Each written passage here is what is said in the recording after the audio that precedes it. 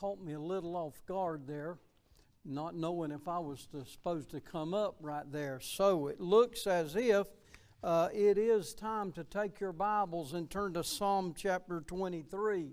Psalm chapter 23. If you've been here over the last month, you know that I've been sharing some of the great truths from this particular passage.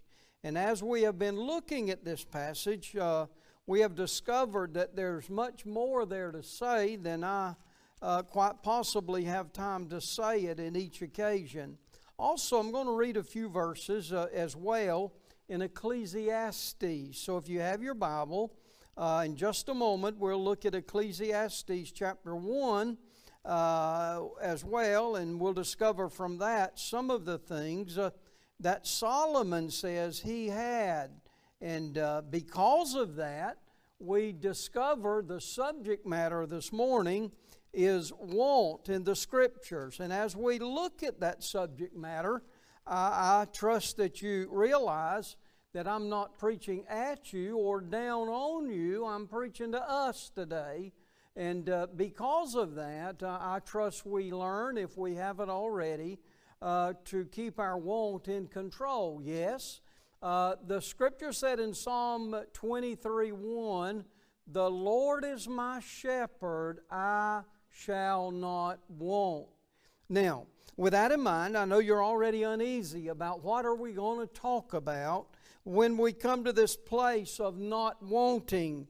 You're probably thinking already, he's going to preach on not buying a car again, or he's going to preach about all those other decisions that we have to sort ourselves through.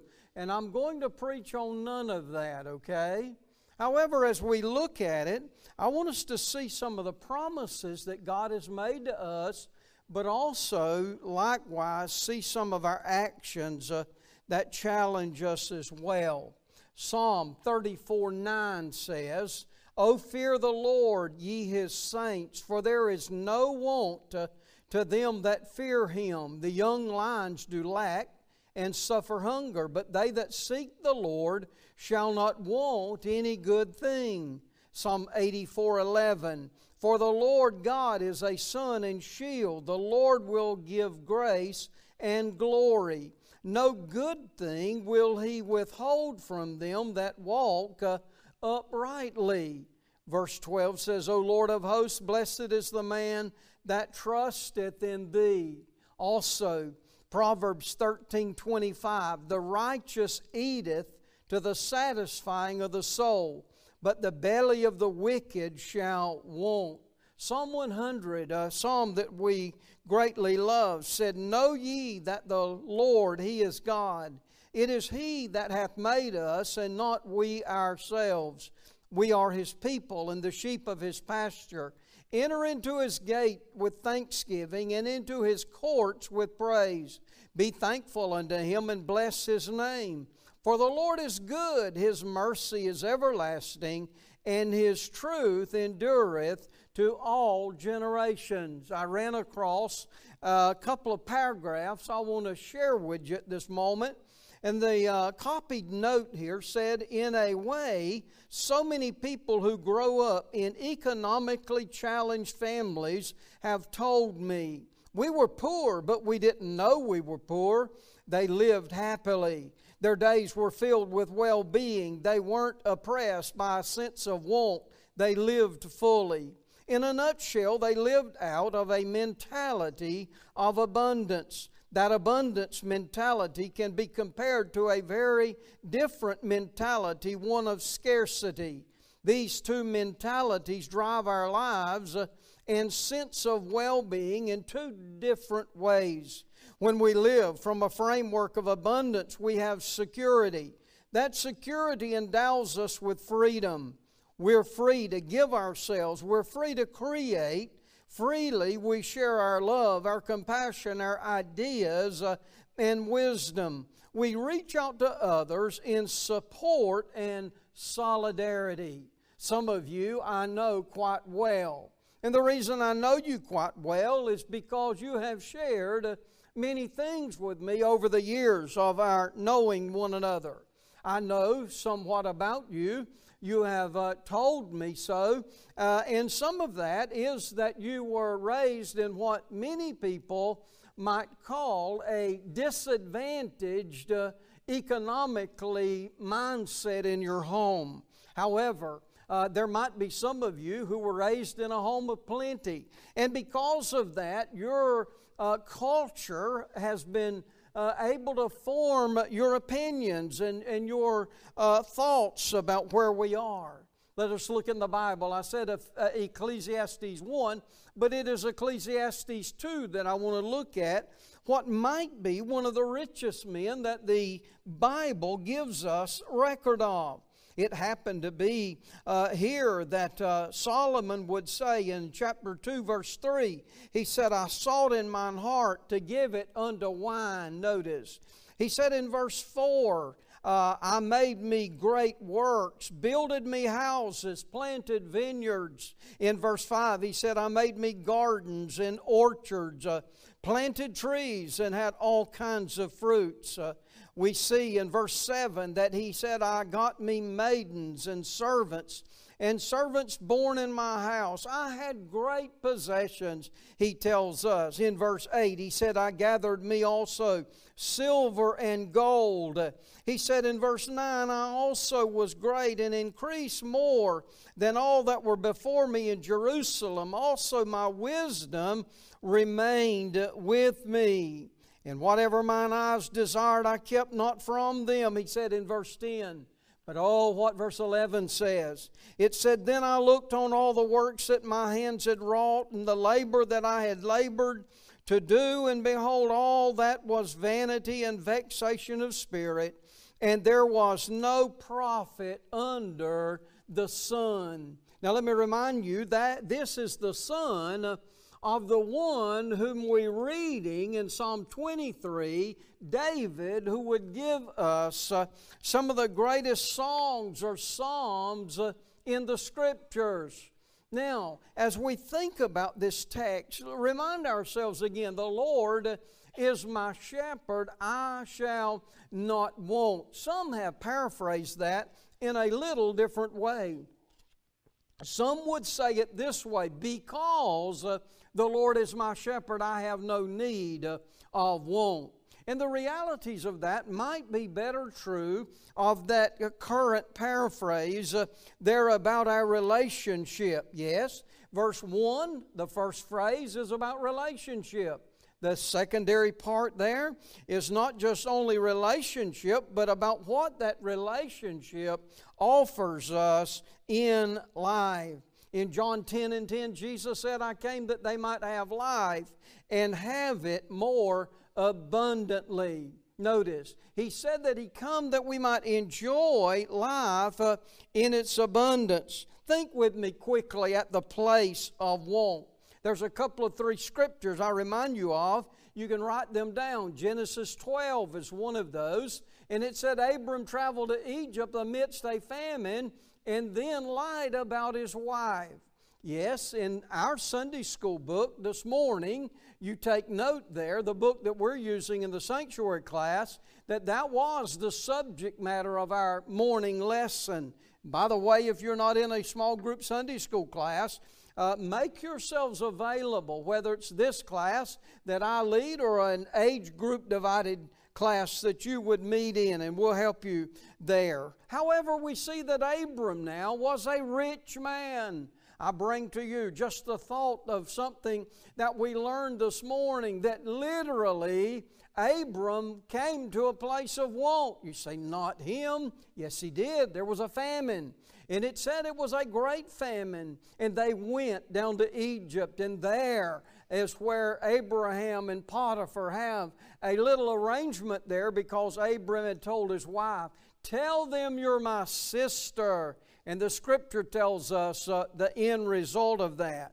Abraham, like many of us, had came to a place of want. Now, most of my wants have not been necessitated because we had nothing to eat. I might have wanted something different to eat. There was not a true famine that I personally have been through. But Abram, as we notice there, traveled to Egypt. Luke 15 gives us a person who had great want. You remember the prodigal, do you not? It said he went to his dad one day and he said, Dad, give me what's going to be mine, or what is mine. And because there of relationship, his father gave him what was going to be his. And the Scripture tells us he wasted it all on riotous living. And you know what want did to him, do you not? He wanted what was his, and now the Scripture tells us he really comes to a place of great need, and he goes back to his father. So with all of that, just think with me quite possibly that we see that there were what I call a place of want. That last reference there is out of the book of Ruth, if you remember. Their family moved because of want, and the Scripture tells us while they're there, Dad and the two boys die. Well, Mom comes back to her place of origin, and the Scripture reminds us, though, that people come to a place of want, but we have various different ways to express that. Want lessens one's faith. As I was studying this week, I put in my notes there. The place of want is that our faith becomes lessened. Now, when I'm talking about faith, we don't lose our faith. We still acknowledge that there's a God. We acknowledge that we love Jesus. But what might happen there when our wants are the driving force in our life, the belief in God's promises is greatly diminished. Now notice the word lessons, and just take the first four letters, and the belief in our God's promises are less. And also the embrace of God's promises are left. Quite possibly right now, you are thinking about a verse as I preach, and you're thinking about a verse that might be your life verse. It might be something that challenges you, but it could be something that comforts you as well. Want also leads to covetousness. Yes, covetousness births materialism. Some would say materialism births covetousness. Either way you want to say it, I think they're cousins, matter of fact, because it's almost like they go together. Covetousness simply means, as the Lord said in In the Ten Commandments, thou shalt not covet. In other words, don't live your life constantly wanting something else, wanting more, or wanting what your neighbor might have. Secondly, materialism brings greed. You say, Preacher, you got any examples in mind? No, I do not, honestly. I could have said something humorously there, that I know a few close calls, but I really do not have anybody in mind. I think as we read the Bible, though, what we will learn is that want, other words, more, different, would lead us to that place of covetousness there and materialism. 1 Timothy chapter 6 verse 8 says, "And having food and raiment, let us be therewith content." Imagine now those two needs that we generally have in life, and that is food and clothing. And the Lord said if you have enough of both of those, we need to take that and become content with what the Lord has trusted to us. Now, again, before my mom and dad died, they were telling me about how they learned that they grew up poor. And it was not until really somebody told them they were. Now, my mom, her mother died when she was 3. She had 2 younger sisters. Mom grew up with a stepmother, and Mom went to school and would tell her nephew about later how going to school, somebody had made fun of her. Mama never got over that. She never told me that story, but my nephew did. Now, friend, the reality of this is, if you got more than somebody else, don't look down your nose at them. Don't belittle them. Why? Because the Lord is the one who gives us our needs, is He not? Well, not only do we think about the place of want, let's think about the price of want.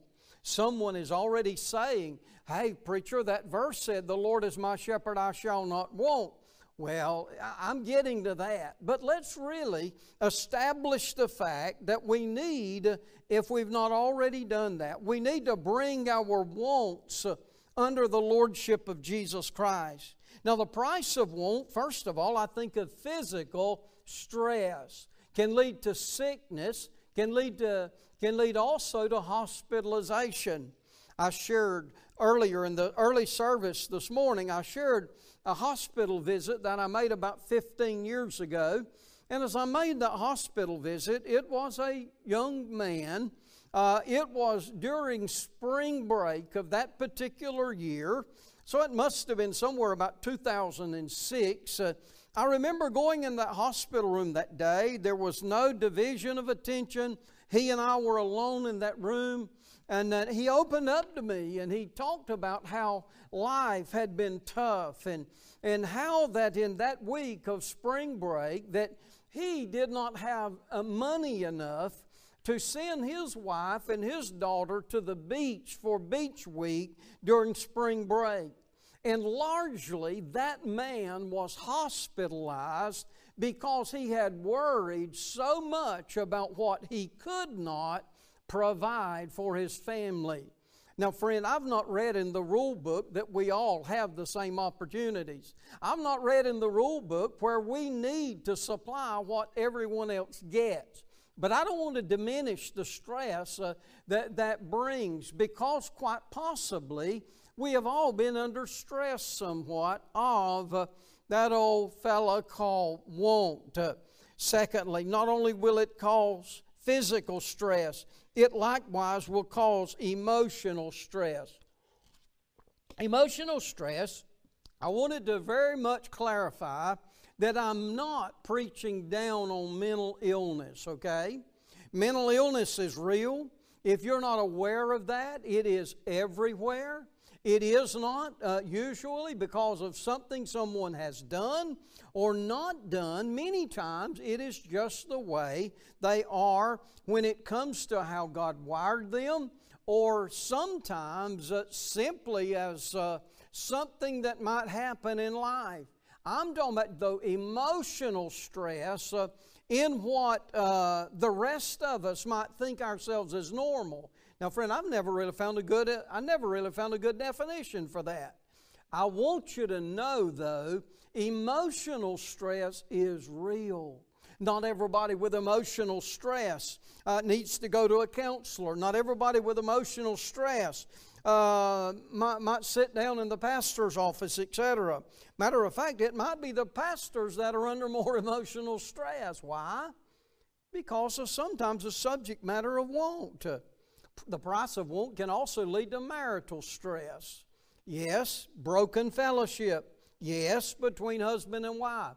Yes, between children and parents. Yes, marital stress sometimes is caused largely by the price there of want. I illustrate with a closet. Any of you who your father or mother might have built a house in the 50s or before, you might have bought a house that was built in the 50s or before.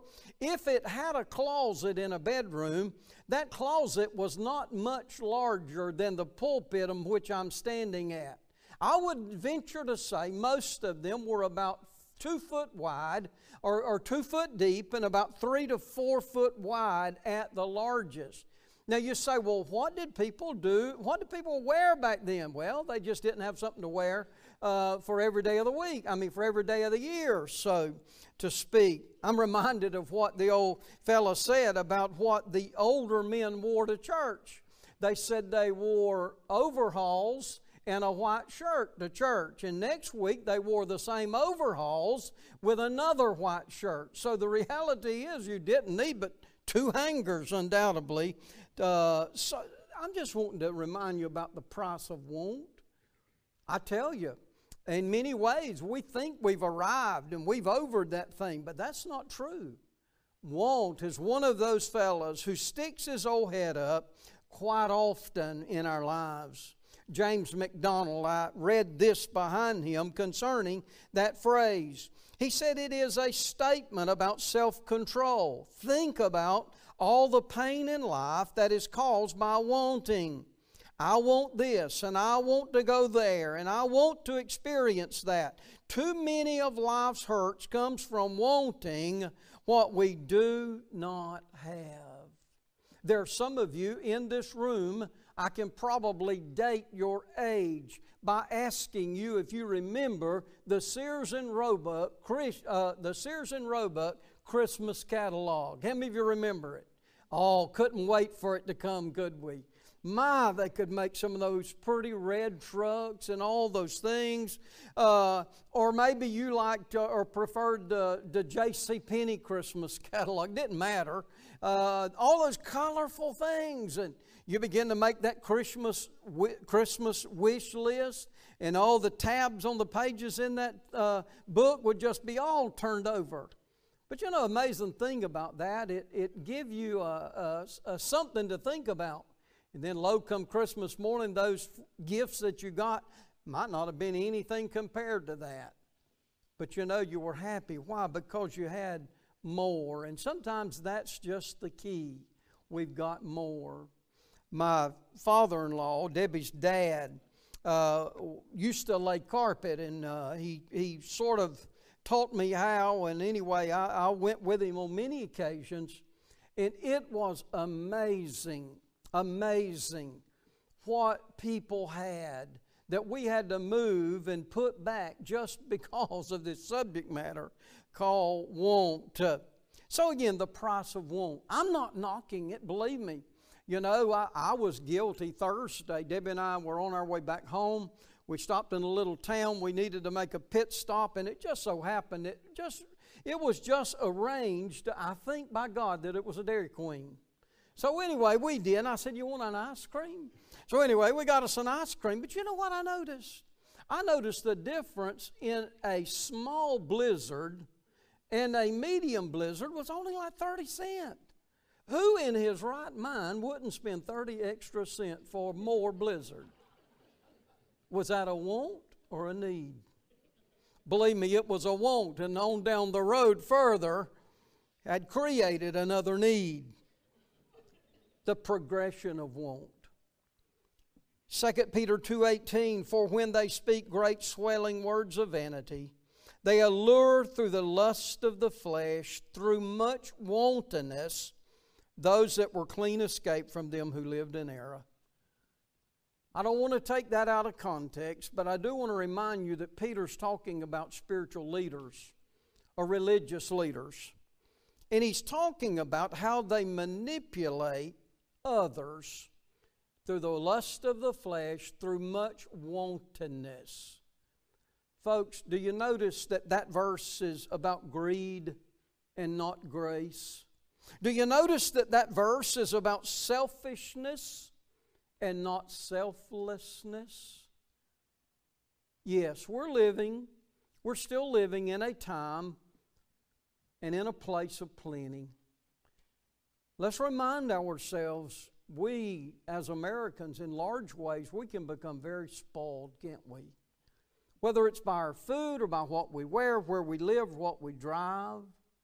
And I'm not knocking that. Hey, I live here. But I'm trying to say to us, how do we get from here to where God desires for us to be in Psalm 23:1, where it said, the Lord is my shepherd, I shall not want. Notice the way that phrase, or notice the way that that little word not changes the entire appearance of what the Lord is giving us there. Now let's speak on the time that's left to the absence of want.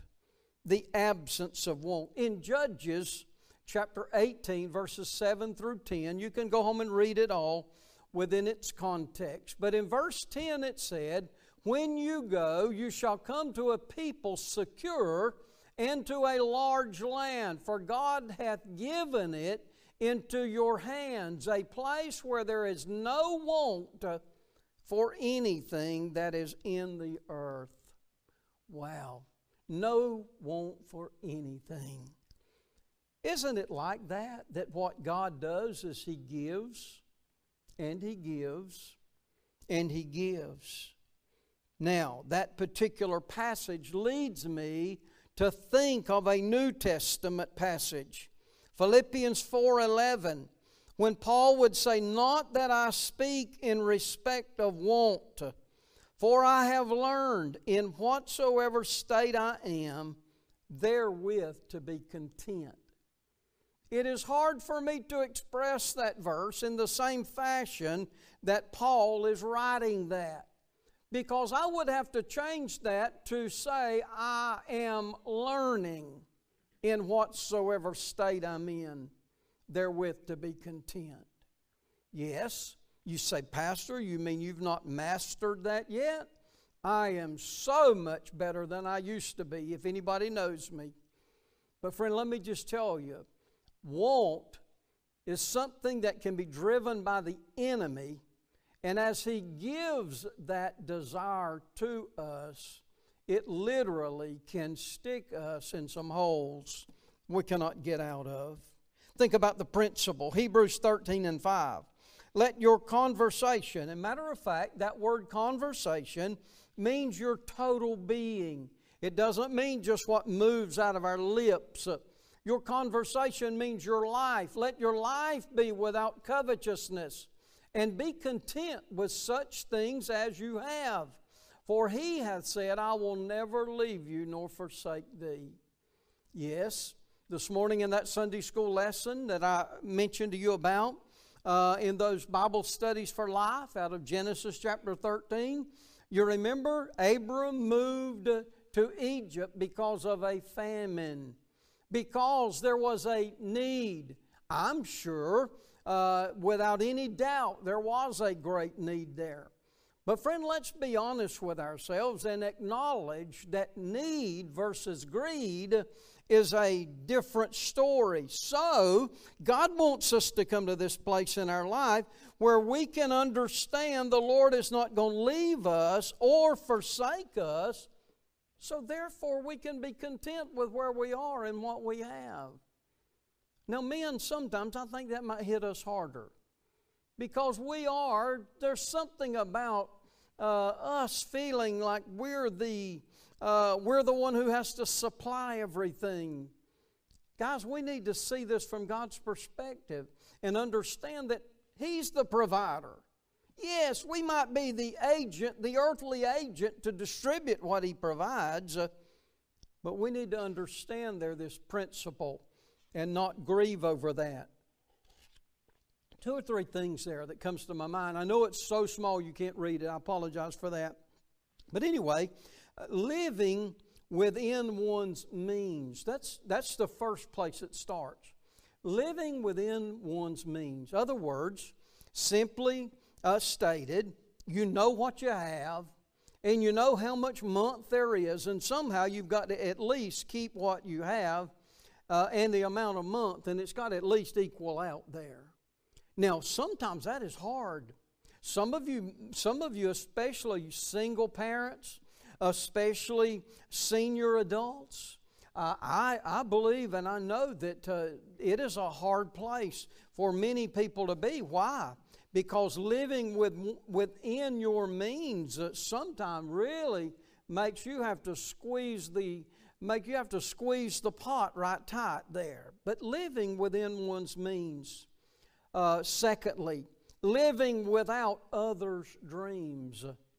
Oh, we know how roundtable discussions can be, do we not? Yes, it don't have to be a roundtable discussion down at City Hall either. It could be a roundtable discussion in the social hall and the realities of sharing your dreams with others. Let me just say about that. You don't need to evaluate your success by what other people's standards might be.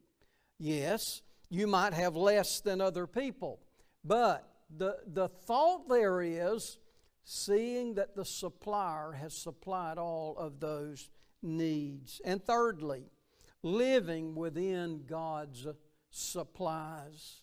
Philippians 4:19, you've recited it. I'm sure when I read it, you're going to acknowledge it. But my God shall supply all your need according to His riches in glory by Christ Jesus. How many of you can honestly say you know God is your supplier? Do you recognize that He has not forgot you? Do you know that you may not have any money in your pocket, but that does not change the reality that He is the supplier? I remember the year quite well. I remember it so well because it was Friday the 13th. Friday the 13th, about 3:30 in the afternoon. It is vividly entrenched in my mind. And in that year, it is so trenched in my mind because it was the year, I think, of 1984. In that particular afternoon, I had an accident. And my accident led me to the front door of our house. I said, Debbie, come, we got to go to the hospital. I did not know what had happened to me. All I know is I was sawing a limb, and I set down a running chainsaw and I went to touch the limb, and next thing I know is I saw about 10 or 15 stars, and blood was flowing out of my mouth. I said, something's bad. Well, it just turned out to be a broke jaw, lost 20 pounds over 6 weeks. But the story of that is the gentleman who had came to see me in the hospital, who handed my wife a $20 bill. Little did he know that that would be the gas money for her to drive back to Brunswick. Now, friend, I don't know about you, but men are pretty, what I want to call that? We're pretty stubborn sometimes. We're pretty prideful too, aren't we? And sometimes we don't take help well. Let me just say this to you. Something I've learned over the years is God is the deliverer. He delivers His promises through various ways, does He not? If I could leave here today just telling you one thing, let's don't let our wants drive us, but let's allow God to supply our needs. Now, you know, you and I, hey, we can be a part of God's distribution. And I'm not saying that because I have need today. I'm just saying that when we seed that person, God might allow us to be in the distributing process. This verse, I had preached from this subject when I preached through Psalm 23 many years ago. But everything that God gave me on this verse, or this half of a verse, is real for this week. No notes that I had borrowed from 10 years ago. It was just a subject that God etched in me this week. Why? Because He said, because the Lord is your shepherd, you can live without want. Why? Because God supplies my needs and your needs according to His riches and glory. Would you pray with me? Father, yes, we get emotional when we think about how you supply needs. We're sometimes carried away, Lord, when we're called upon there to share some of our life stories. But Lord, there's one thing I can absolutely say about you today. You are a God of all glory. You are faithful to your promises. And Lord, I thank you that today I can give you all the glory for the magnificent ways you've blessed the family. Lord, somebody might have a need this morning that we're unaware of, but Lord, show them to us. Because, Lord, we want to be agents in your hands to help others. Bless the time of decision today. Call people into yourself now in Jesus' name. Amen. Brother Mike leads us in a song